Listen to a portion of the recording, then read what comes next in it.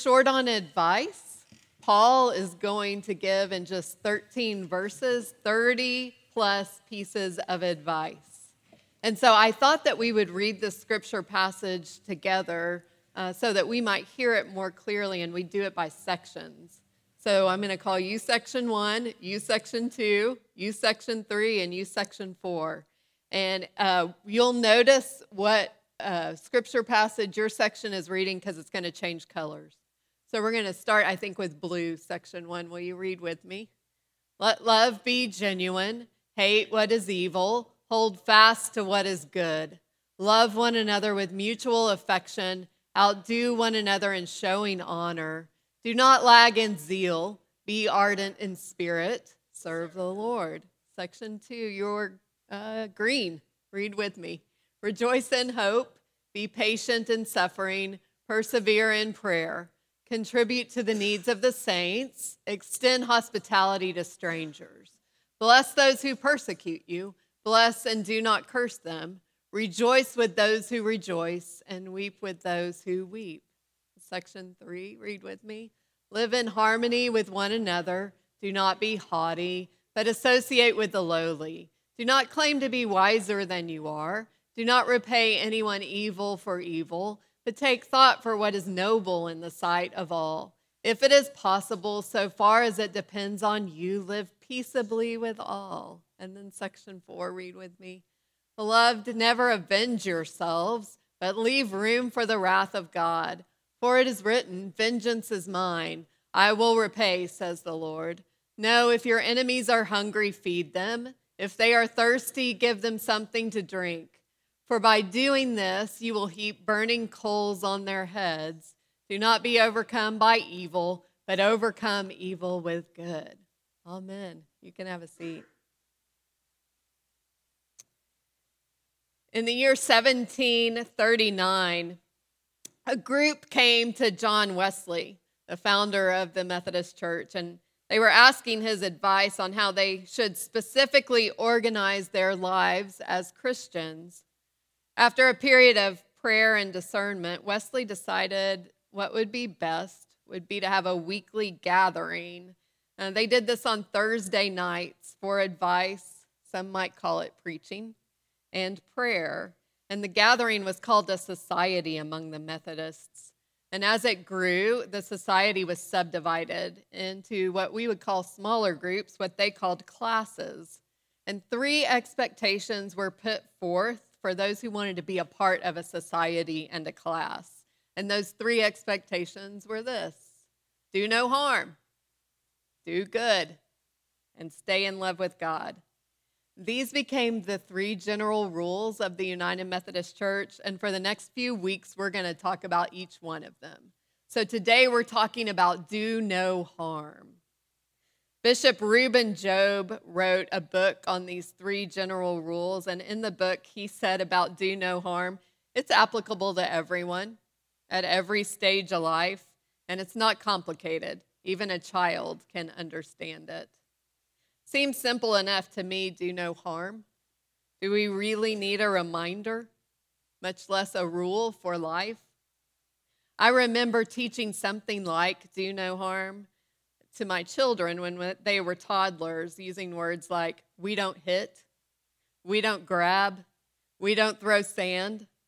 I said those things to them with very good intentions. I meant them. However, I do wonder if my toddlers had been a little more jaded and if they had had a working knowledge of sarcasm, if they wouldn't looked back at me and said, oh, really? We don't? We don't throw sand? My family sees me the most. They see me when I'm unguarded and when I'm tired, when I let my reptile brain do the thinking and I just react. There are plenty of times in my house where sand is thrown. Barbara Brown Taylor tells a story from her own family, a story about a birthday party of her young nephew named Will. He was just a year old, and she wrote about him. He wasn't spoiled yet because he hadn't learned to manipulate love for his own ends. He just thought everyone was loved the way that he was, and he gave it away as fast as he got it.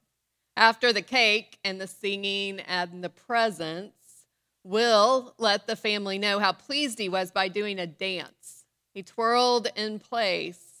The family, the adults, were circled around him, admiring his dance, when Jason, a 7-year-old neighbor, couldn't stand it anymore. He charged through the circle of adults. He put his hands on Will's chest and he shoved him. Will fell hard, hitting first his rear end and then his head with a crack. He cried, but not for long, because his mother rushed over, hugged him, helped him to his feet. And the first thing that Will did was to totter over to Jason and put his arms around him and put his head on his chest. The best part of the story is Barbara Brown Taylor's reaction to the incident. She said, "I couldn't stand it. For his next birthday, I thought I'd buy him a BB gun or some iron knuckles or a karate video for toddlers. He's going to have to learn to defend himself or he's going to eat dirt on the playground." Right? Not only is that my gut reaction, defend and protect, I often believe it. The source of my strong belief, I think, lies somewhere deep within my brain, hidden under layers of cerebral cortex. In 1955, psychologist Daniel Goleman coined the phrase amygdala hijack. And he taught that an amygdala hijack happens when stress causes the reptile brain, or the amygdala, to disable the frontal lobes of the brain, and the fight or flight response is activated. Goleman is also the psychologist that popularized the concept of emotional intelligence.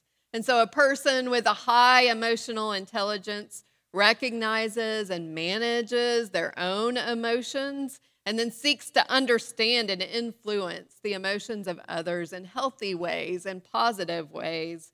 Basically, people with high emotional intelligence are people who do no harm.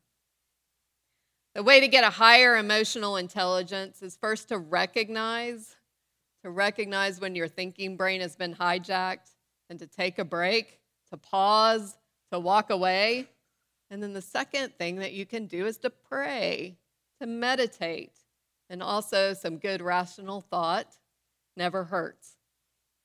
It might sound crazy to think about the Apostle Paul as having a high emotional intelligence, because that phrase never would have been used in the first century. But as I read Romans chapter 12, I would categorize that advice as being incredibly emotionally mature. He starts chapter 12 of Romans with the words, "Do not conform to the pattern of this world, but be transformed by the renewing of your mind." And then in verse 9, the first verse we read was, "Let love be genuine, and don't repay evil for evil, but take thought for what is noble in the sight of everyone." This is wisdom that comes from some prayer and some reflection. And we know that the transformation in Paul's life is dramatic. When he's first introduced to us in Acts chapter 9, the scripture says that he is breathing threats and murder against the disciples. So there's a big change in him from violence and vengeance to genuine love. And you might say to me, "Well, Dinah, he saw Jesus." He saw Jesus right there on the road to Damascus, and you'd be right. I wondered this week, what exactly is it about Jesus? What is it that instructs and informs Paul's advice?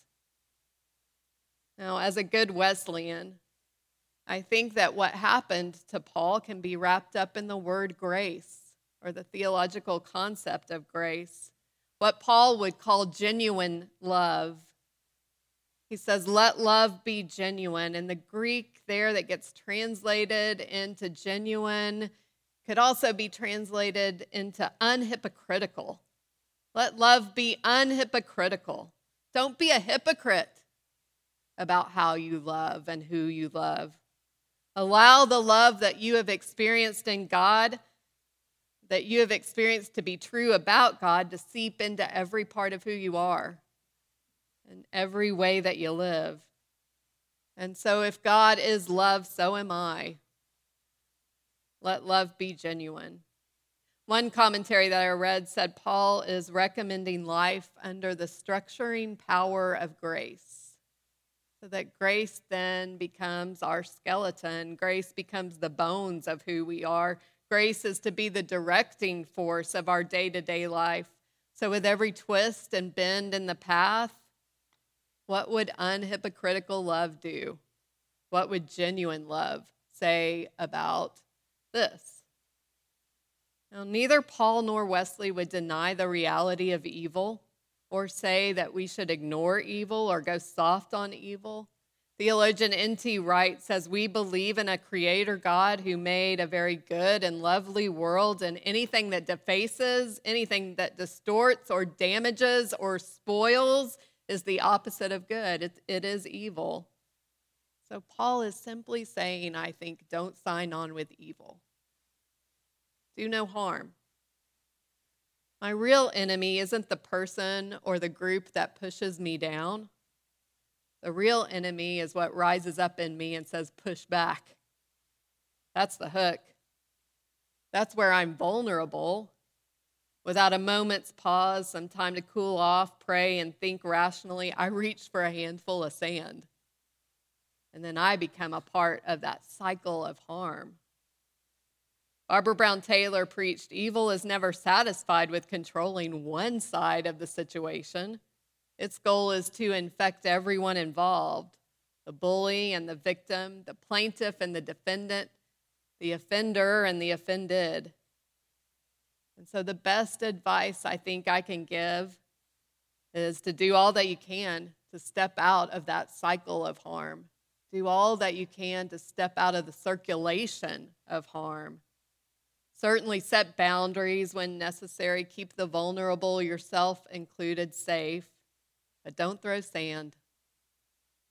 Don't throw sand. I spent some time this week worrying about the coronavirus. And this passage and this principle changed my focus to don't be vulnerable to the deadliest and most contagious virus of all. Paul wrote, don't be overcome by evil, but overcome evil with good. Now, I admit Paul's advice is difficult. And I want you to know that I think it was difficult for the time in which he wrote it. It was certainly very different from many of his contemporaries. The Maccabean martyrs were faithful Jewish brothers. There were 7 of them, and they all went to their death, each one of them calling down curses on the one who persecuted them. And that was just 2 centuries before Paul. But Paul's life, Paul's perspective has been changed by Jesus the Christ because Jesus taught differently and he did differently. Remember Jesus' words from the cross in Luke's gospel? Father, forgive them, for they don't know what they're doing. Alexander Shia called these words of Jesus a new social doctrine, a powerful challenge. My New Testament professor teaches that one of the main themes of the letter to the Romans is God's impartiality, God's unhypocritical love, God's impartiality, God's love for everyone. It's available, it's accessible to everyone, is a theme throughout that letter. And yet we tend to focus on the words in Romans that tell us who's in and who's out. And words of God's wrath and vengeance. Words like, vengeance is mine, vengeance belongs to God, you better look out. When read in context, we read it this morning, I see God saying, give me that toy. No grabbing. I'm going to put it right here out of your reach. Because you and I both know what God does with vengeance. What do we do when we are wronged? Well, what did God do about it? It's the story of the cross. That's both our model and it's our challenge as well. I've written a covenant from the book by Bishop Reuben Job about doing no harm. And I'm going to give you just a few seconds to read over these words. And then if you can make them your own, then I'll just invite you to read them with me. But study them for a minute. Make sure that you agree with them.